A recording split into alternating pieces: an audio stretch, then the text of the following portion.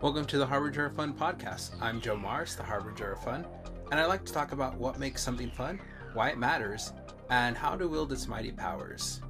So, without further ado, on to the show.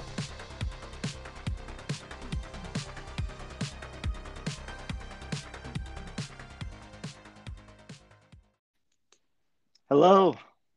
Hey, what's up, man? How's it going? Hey, Joe. It is going well, going well. Right on. It's Guess good. what I learned? What'd you learn?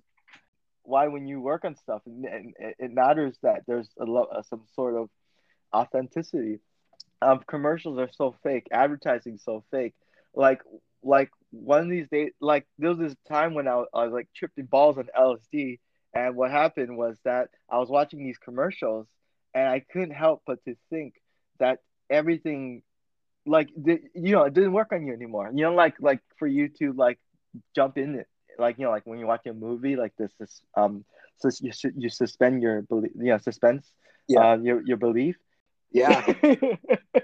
I mean, it would be, yeah. Um, Yeah, yeah. but you bring up a really good subject, which is authenticity in your creation and what you're Mhm. creating. Um, because one thing I like I write about and I like I've seen is that really um like being authentic to yourself is a way to guarantee that your product is fun.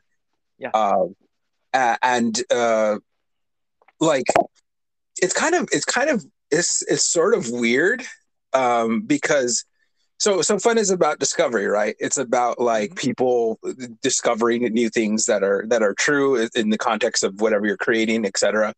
um and the thing is, like, people don't know exactly how you think, so it's going to be new to them when you expose them to your thought process or your ideas or stuff like that. But if you, like, for example, like, I don't know. South Park keeps popping in my head. So, like, Mhm. the style of Trey Parker and Matt Stone's writing, Mhm. and their story delivery is very unique to them. But if South Park were to homogenize and just look at like formulas and just kind of do what works in the market or whatever, it would be like the most forgettable show ever. But instead, because it's like true to them and how they think, and it's almost like it almost has no filter, you get like, that's why it's really fun, because it has these really cool discovery moments because it's so authentic to how the creators are thinking. Yep. Do you know of any other examples of like of where you would see something like this? Well, it's like they always say, write what you know, and then that Yeah. becomes something really important through experience. There's metaphysical process where when something's ingrained in the person, the experience that happens to them, they do bring it with them. It becomes part of their character. Every time people try to be like something else, it throws their character off. Like people can tell because they don't have the experience and they don't have the and not only they not have the experience, but then there's just something like just everything, just in general how they carry themselves. But only because like it wasn't like in the movies in the 90s, movies in the 80s. I watch older movies. Like there's something in the writing, right? That seems to really there was like set foundation. Like it was just done really well. In new movies now, it's like it, it's it's like they all it's like they have a formula and everyone uses the same formula. You need like a certain level of exposition and you need zingers, like, oh, this person said this, now I need to say that.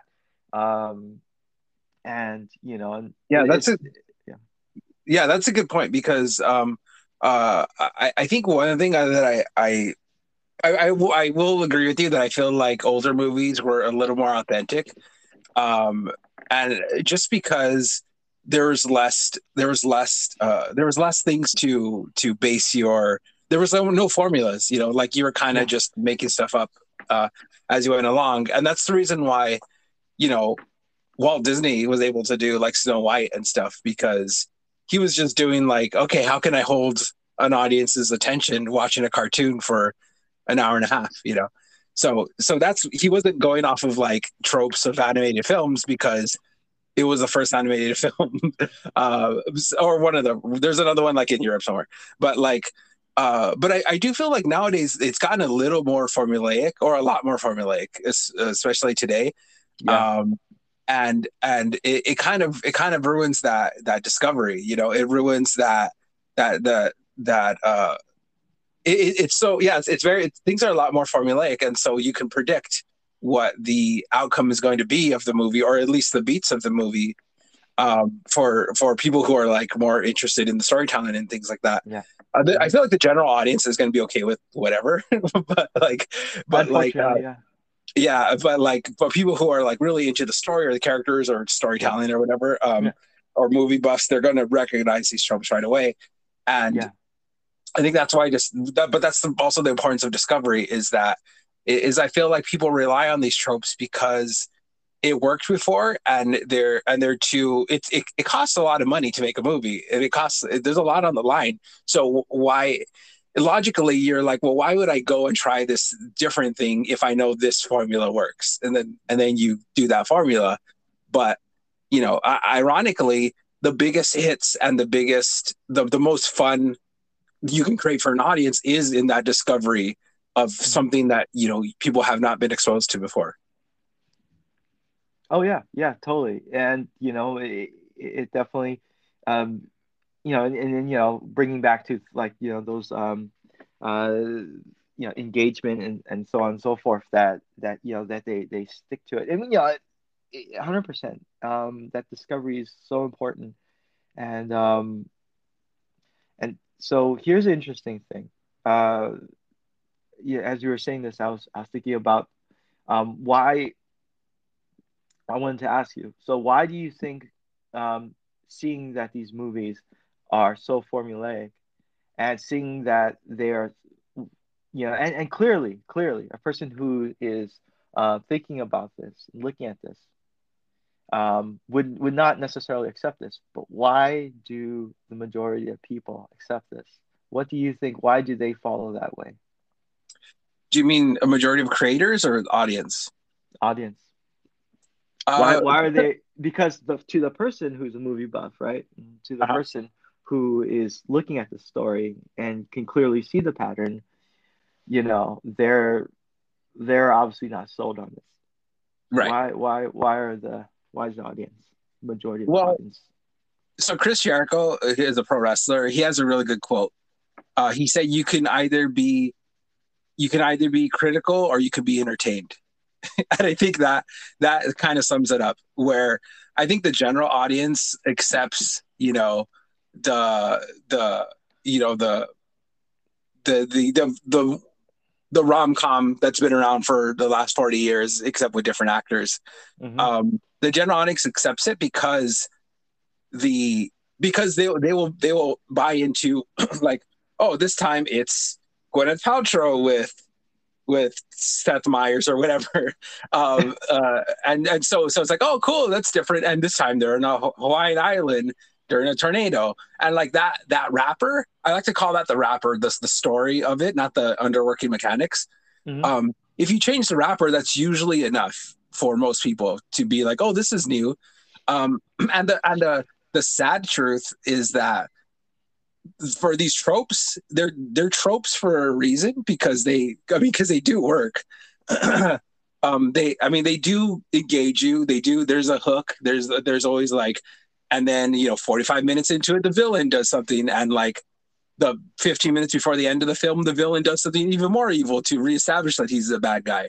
So there are these tropes, and they do work for a reason, but it doesn't mean that it's. I mean, it's very much not authentic. The fact that you are doing this to this timed formula, and so you can have some. It's like fast food.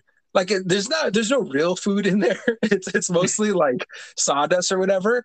But it's enough food to satiate you and trick your body and mind, right? But if you want like a real satisfying experience, you need real food, and that's kind Yep. of what I'm getting to is that yeah, these things work, but people aren't really discovering anything new or cool. they're enough to get you along and through the thing. So I think these tropes are the equivalent of fast food. Yeah, yeah, yeah, of course. So, and I can only imagine that what it does to the, so it makes sense for one interesting thing. It only makes sense that Virgo would be very critical of their audience as well. Take the opposite route of Jericho. You don't remember what he says, so you could attack him. That's true. You know what's funny is I think Jericho said that for the opposite reason of me. Of he wanted the critics to just enjoy the show, Yeah. and so which I agree with also. But yeah, of course. yeah, yeah, of course. Well, here's another really interesting thing. Okay, so that was against the audience, but now against the creators. Why are creators defaulting to such tropes, to such petty ways? So what I've seen in the game industry, because that's where I've spent my career the longest in video games, is that a lot of students and young designers will come up to me and they will say like, "Oh, this is like Contra but with X," or "This is like Call of Duty but with Y," and so they don't even realize, because that's their like frame of reference. They're just kind of using that because that's where they're like, oh, they want to make Call of Duty, but except you can fly or whatever. And so I don't even think they are. I don't know if it's the schools or what, but they're not thinking about. You know what? Actually, I do kind of know, because not bothered, but people think it's impossible to identify what makes something fun. So they go, well, hopscotch is fun. Let's do hopscotch, but with grenades. Like they just kind of do what's there already, and then they add something to it. But you're never understanding why the thing that's there is fun to begin with. And I'm the only insane person in the world who said, like, I'm going to figure out what makes something fun. And so I don't blame when people use tropes, because there's no one has really said like, okay, why does engagement work? Why does tension work? Why does all this stuff work? People know it in their industry. Like people wrote a lot of books about what makes a good comic book or a good movie or whatever. But when you understand what makes something fun at a core, you don't have to worry about any tropes at all. And I just think that that this information has not gotten out to people about like, here's what makes something engaging for an audience end to end. And now base your creation off of this versus, having to start with Super Mario Brothers or Tetris or something like that. Mm-hmm. So essentially they're not thinking. No, this is a real thing. As I was looking into this. This is what separated the Greeks from all the other civilizations, is that they believe that that wisdom, the pound wisdom and how you receive it, is that it's because you had time to think about it. And the problem is that we live in such an ADD world, right? That people they're skipping the thinking part. That's the hard part that makes the brain hurt. So it seems as though it's like, I love Call of Duty and I love swords. Call of Duty with swords, let's do it. They skipped to the ending, didn't they? They didn't even think about all the things that need to be done, or even better yet, like or how does that establish like the scenario that would be fun? Like, Call of Duty became a container of what they thought fun is. But they couldn't identify in there what made Call of Duty fun, so they're not thinking. And you realize you can get stabbed by a pencil if you tell people you're not thinking these days. Your artists will go like have a mutiny. They'll all like do private meetings in lunchtime against you. It's like, can you believe he said I'm not thinking? Well, he says I'm not thinking either. Did he call me? What did he? No, don't you say that word. He did, didn't he? He called me that word.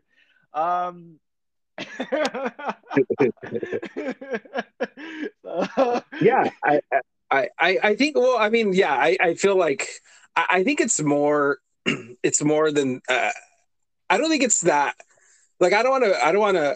It's not like I'm blaming people for not thinking. Yep. It's just that. So this is like the main reason why I want to write a book. And Okay. if you know me, Henry, it's like Yeah. I don't really. I'm not trying to be um uh like I'm not trying to write this because I want to be on Oprah or something. Yeah, of Like course. I it's because I think I told you the story of when I started writing the book of what makes something fun is Hmm. um I I was in level design class uh with a certain teacher and Hmm. and um and we were making levels, right? And so he went through my level really quick. It was like a first person shooter. Um and of course, and this is kind of goes back to my argument of like this is Hmm. people's frame of reference. They start with like a genre or a game or whatever, and then they start building off of it. Hmm. So so it was a first person level shooter, and the teacher said he's like this level isn't fun. And then I said, and I like I well because that was his response, and so I Hmm. legitimately asked. I was like, oh, okay, what makes something fun? And then he Hmm. said, if I knew that, I'd be a millionaire. So so Ah, that left me with like two thoughts. One was it'd be really cool to be a millionaire. yeah.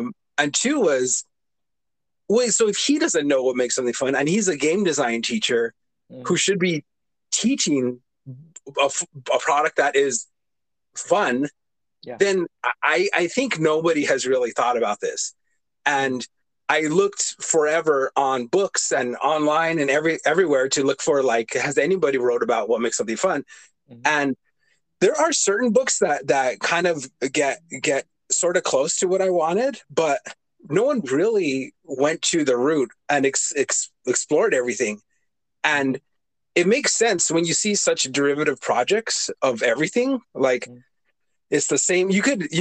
It's like it's you could forecast what's going to be released next, like from games and movies and all that. Hmm. Um, Yeah. very rarely do you see a Among Us or Get Out or stuff like that. That's very rare. But Hmm. uh, so it's so predictable. But I think this is part of the reason is that people don't really go back. Don't nobody has from my research at all. Nobody has. I've been doing research for 12 years, so Hmm. nobody has really gone back to look at fundamentally from a human design perspective, from a human psychology, biological perspective, what makes something fun. I don't think anyone has really taken that either seriously or at all because the two reactions I usually get when I talk about this subject is either you can't define what makes something fun, Hmm. which is not true, or two, fun is different for everyone, which is true, but that doesn't mean you still don't understand what makes something fun. And Hmm. part of it that the part of part of the formula is that it's different for everyone, and that's accounted for. But so I think the real problem is that nobody has really gotten to this level. And since nobody was doing it, I was like, screw it, I'm going to do it myself. And so here we are. Yeah. Right on, man. That's awesome. And it's really interesting because it's very revealing when like from the experience that you had that game designer uh would respond, would have that sort of reaction. Mm-hmm. Because right is first of all, just in terms of like design and critique, you people wouldn't just give a critique, and that's blatant without any sort of construction. So it's Right. like, oh, it's just not fun. So I believe there's a few parts of it too that really starts to go in. Well, one is that you know they there there's that preference, right, of fun. So that preference of fun that's not fun to that person, but yet they themselves could not even identify what was fun to them. So that was very speaking volumes of themselves too. They didn't even know what was fun to them or their own Right. preferences, that they didn't have the answer. Yeah. Yeah, yeah, yeah, totally. So every more reason to do this for sure.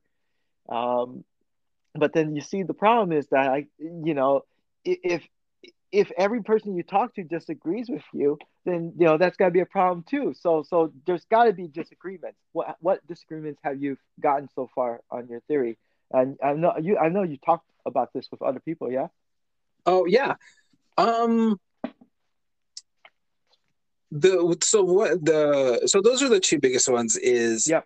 Is just people saying like, oh, you can't define fun, Yep. like, Hmm. and that doesn't mean anything. That just Yeah. I Yeah. don't know Exactly. why they don't explain why you can't. Yeah. Um, and then the other one is fun isn't for everyone, and that's true. And the reason why it's different for everyone is because fun is about discovery. Hmm. And if I saw a movie, if I saw like Doctor Strange, the movie, and then I took you to see Doctor Strange, you would most likely have more fun than me because I already know what's going to happen. Hmm. But everything Yeah. would be a discovery to you. So, Yeah. Mm-hmm. and so that's why fun is different. And maybe Doctor Strange doesn't resonate with me, or Hmm. does resonate with my fiance for sure. So, Hmm. Yeah. so she will not have any fun at all watching Doctor Strange. But Hmm. that doesn't mean that okay, well then now you can't define fun. It just means that fun is different for everyone, but for a reason that you understand, not Hmm. because it's this amorphous, vague, like thing that no one could ever, get their mind around. It's not that. Hmm. It's there's a very that's the reason is if it doesn't resonate with you, then it doesn't engage you, and then you can't have discovery. Hmm. Or if it's something that you've experienced similar to it, or like for example, like you're talking about all the Hollywood movies that are the same Yeah. to you. Oh So yeah. now you're not going to have fun at them because you recognize these patterns so well. There's no discovery for you. Yeah. Exactly. So that's why it's different. It's not for this this um, nebulous reason. There is a very specific reason for it, but it doesn't mean you can't. I think a lot of people stop there. They're like, "Oh, it's fun for everyone. It's different." End of story. Like no, it's not. End of That's story. yeah, Yep, exactly. End of story. Because no one knows. How dare you? Okay, so the bad instructor, right? The bad teachers, the bad schools. yeah, exactly. So There's some truth to that. I have to agree with you. Because like in design school or in art school, there is, or even growing up in just like primary school, like all the way through high school, like there's a sort of indoctrination. Whoever your teacher is indoctrinating you into their beliefs. It's like, right. and you would even get graded if you don't have a belief that aligns with theirs. And Mhm. that's unfortunate. And we do see a lot of designers. Um, I remember like you remember in our school, like we had that uh like like a teacher, Marjan, Uh-huh. for life drawing, and Uh-huh. she had, she was really good actually, Yeah. and but she had a critique on a life drawing teacher from, I believe, our art center actually. She said Uh-huh. the problem with all the students who are taught by this person is that they only know how to draw like that person, Hmm. and so they're indoctrinated, right? That's forced into them. This is the only way you can do it. Instead of showing them like the building blocks of it, and then from there on, you could just build like, and do it in your style. So there's like enough wiggle room to kind of have your essence written onto the life drawing, drawn onto Right. it. So yeah, there's like like this level of indoctrination. It's like you must do it my way. We see this with car design and things like that. Now, like, you can tell what school. Fun. This is gonna be crazy, but you can tell what school a person came from when it comes to certain product design based on how they sketch. But then now you're right. It's crazy. You're like, oh yeah, I can see like this and that. Um, and then some design can, from what I noticed, is like, yeah, just really just on what you said, like just hopping on that right there. It's there is something there to it, like with that.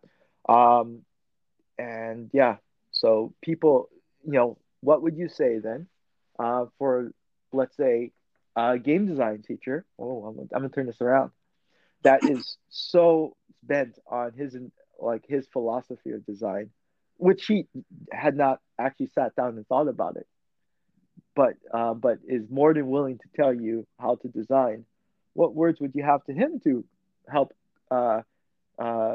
construct him better to be a better designer or that's developer for interesting. games? Yeah. That's interesting. It would be so. I think it's interesting because game design is weird because so I only know good game design teachers. Okay. Because they start with make a game on paper, you know. Yeah. Oh, actually, no, never mind. I know a bad design teacher. Okay. So my first game design teacher, he was teaching us how to do board games, right? Mm-hmm. And he would say, "Oh, go play a bunch of board games and then come back and make a board game." I was like, "Okay, well, what is the?" And then even then, that's when I started questioning, like, "Well, what's the formula? Like, do you want to use die?" Or that was his only rule was don't use dice. And so it's like, okay, well then, how do you make something fun? and then he just said, go play a bunch of board games and then use that as inspiration. And that was literally the end of his lesson. So that's terrible. So I would tell him, I would go through the fundamentals of like, I would start with the formula. I would say like, okay, first have them resonate. So the first thing they need to think about is how does this, because you want to start, because as a game designer, you think that one of the things you think about is like, how are people going to care about this? You know, like what is a cool wrapper or what's a cool mechanic that's going to get people's attention? So that's where I would start. I would have them do exercises in, is it more appealing to do this? Or even have like a game that exists, but then change the wrapper a few times to see how you can make it like really cool. Like if Monopoly was just a bunch of zombies and you were like, you were trying to build fences on this property to keep zombies out. See, that's already like different and cool, you know? So, so I would have them go through these steps. And I think the reason why that teacher and other teachers who may be bad, like John, would don't understand, and then they just tell you to play a bunch of games and then make something like that, is because I don't think people have gone back to the root of like, okay, what is the truth of truths? Like what makes something fun from a very deep level? I don't think they've done that. I think they just make games because they played games and then they make games like the games they played. And so that's all they know, but and that's all they pass down. So, so I would say, okay, try resonating with people, try different rappers, have kids, have students do exercises so they understand that like how the rapper changes the feeling and changes how it resonates with people. Even if a kid has a really good mechanic, I would say, okay, cool. How can we make this mechanic married to a rapper that really like promotes it? Like if you have a mechanic that is based off of timing, like you have to wait for certain periods to do this thing or the other thing, then make it into a farm, because farming, you're waiting, you're watering, you're harvesting. So that's already time-based. So marry it to a rapper that already like agrees with your mechanics. Then I would say like, okay, now teach them how to create engagement. How are the people always focused on what this game is? How are you keeping people's attention? Like, if people can doze off during the game, that's not a good sign. So you have to make sure that everyone who's playing is always engaged or always thinking or always looking for the next move, no matter whose turn it is. And then it's like, okay, what's the discovery? What are the elements that's going to make this unknown, where you have these cool, like fun moments? So I think just that alone will get you way beyond like just make Monopoly again, you know, or just make Connect Four, you know, your version of Connect Four. Like that's a good start. But I feel like what they're trying to do is they're trying to get kids get students to understand mechanics and Yeah. how they're trying to get kids to understand what makes something fun, actually. But except they don't. I feel like in my experience, I haven't seen anyone break it down to that level. So Yeah. Oh yeah. Yeah. Totally.